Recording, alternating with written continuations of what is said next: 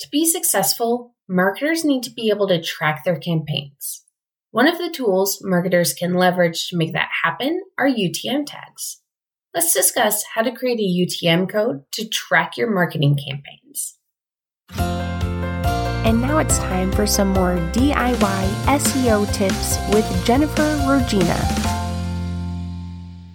But first, what are UTM codes?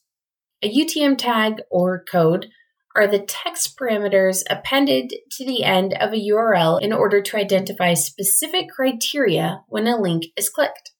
UTM tags allow marketers to gain more insight into each click.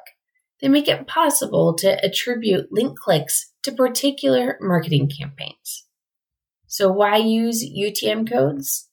Well, in case it wasn't clear already, UTM tags allow you to track campaign performance. They provide additional visibility into the acquisition sources. They allow people to identify which campaigns and variables, including channels and ad copy, were most successful. Adding a UTM code to your campaign link will provide data that otherwise would be lost. In almost every case, the data you gain from the UTM tag is not available from a different source. UTM tags are great, but they aren't always the answer. UTM tags track acquisition sources, external links, whereas events can be added to track internal links. If you aren't sure if a UTM tag is right for your need, I do have more information on UTM tags versus event tracking and when to use them. To access that, just click the show notes and view the full article, and all of that information is included right there. So how do I make a UTM tag? Let's get into the nitty-gritty and how you can actually create UTM codes. Google offers a campaign URL builder that makes it simple to add UTM tags to your URL. That link will also be in the full article. So again, just click the show notes to view the full article to access all the links. If you use Google's URL builder, you can enter the desired data into fields and then copy and paste the final URL with the UTM code included. This eliminates the need for any technical knowledge, but you still want to understand what the fields mean in order to get the most value out of the data. The first field is the website URL, which is required. So the first item that you'll enter is the URL you want the UTM code appended to. If you're sending traffic to your homepage, then enter your homepage. If you want to add UTM tags to a URL that goes to a specific campaign landing page, then enter the campaign landing page into the website URL field. Next is the campaign source, which is required. In the campaign source field, you'll want to enter the referring source. This will usually be the website where the link could be found. So it might say the URL of the referring domain, or it might be more vague, such as MailChimp or Google. Next is the campaign medium, which is required. This is where you'll enter the type of marketing campaign. Some examples would be email, CPC, or banner. Next is the campaign name, which is required. This is where you'll enter the name of the specific marketing campaign. After that is the campaign term, which is optional. This is the optional field that can be used to enter in keywords. This field is rarely used with organic efforts or paid Google campaigns. It can be useful for third-party like Bing, Quora, and Facebook paid campaigns. And then lastly is the campaign content, which is optional. The campaign content is another optional field, but it can be very useful. This is where I like to add detail. If you're creating a link for an email campaign, you can use this field to enter the date sent and the subject line. If the campaign you're tracking will have different variations, you can use this field to differentiate them. Trying different ads or send dates, you can take advantage of this field.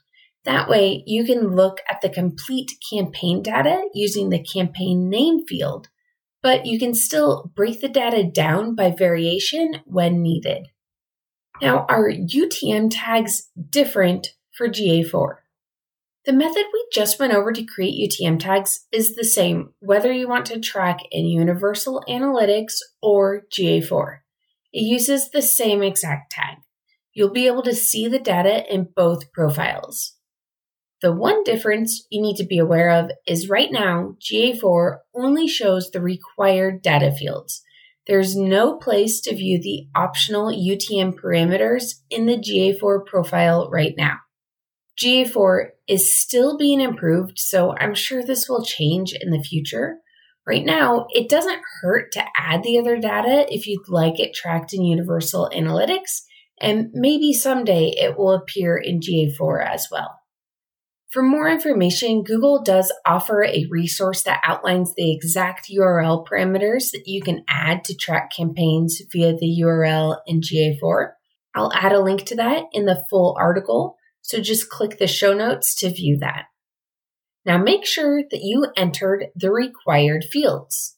Now when you make a UTM tag, make sure that you enter the required fields. Don't forget to add the campaign source, medium, and name to your UTM tag. These fields are all required. If you forget one and go to the URL to test it, the page will still load. The page won't be broken, but the data won't be collected properly. That means while the page is still accessible, you won't be able to view the data properly in your analytics account. Now, when you're using the UTM tag, you'll likely also want to use a URL shortener. Appending all of the UTM parameters to your campaign URL can create a cumbersome and messy looking URL. You don't want to burden people by asking them to type the entire URL in. Most of the time, you can hyperlink text or create a link so the actual URL is irrelevant to the user. But if you want to track a URL in a printed marketing material or on a social network, you can't always hide the link URL. To make your URL with UTM code easier for people to use, shorten it. You can use bit.ly or owly to shorten the URL to a more manageable length. And it's important to know that UTM codes are case sensitive. Campaign sources and mediums should be entered in the same way every time. If a medium of email, all lowercase, is entered once, and then email with a capital E the next time, it will be difficult to analyze the data. Instead of combining those mediums together, they will appear as two separate rows on your data. For each case variation, added space, and typo, there will be a new row of data. This is why you'll want to keep a spreadsheet. You'll want to keep a spreadsheet to track your naming conventions. Track your common UTM tags in a spreadsheet to keep your data as clean as possible. Staying consistent with your naming conventions will make it easy to review and analyze data. Once you start using UTM tags, you'll reuse sources and mediums often. Add these to a spreadsheet. Instead of typing them in each time, just copy and paste them. This makes it easier to avoid typos. Create some guidelines and document them on your spreadsheet to help reduce future errors. I'd recommend always using lowercase and never allowing spaces. You can choose to replace spaces with hyphens or underscores. Establish a clear naming convention for UTM tags and keep it documented in an easy-to-share spreadsheet. That way, if anyone else is creating a UTM tag for your company, you can share your rules and keep your data clean and easy to review. Okay, so where do you view data from your UTM tags? You've added your UTM tags to all of your marketing campaign links. But now what? Where can you find this data? Your UTM tag data will be available in your Google Analytics account, whether you have Universal Analytics or GA4. And if you have both profiles set up, you'll be able to view it in both. So to find it in Universal Analytics, you'll go to Acquisition and then Campaigns and then All Campaigns. You'll be able to adjust the primary dimension to view by name, source, or medium. And you can also add a secondary dimension with any of those fields or the optional term or content fields. And then to find your UTM data in GA4, You can view it under Reports and then Acquisition and Traffic Acquisition.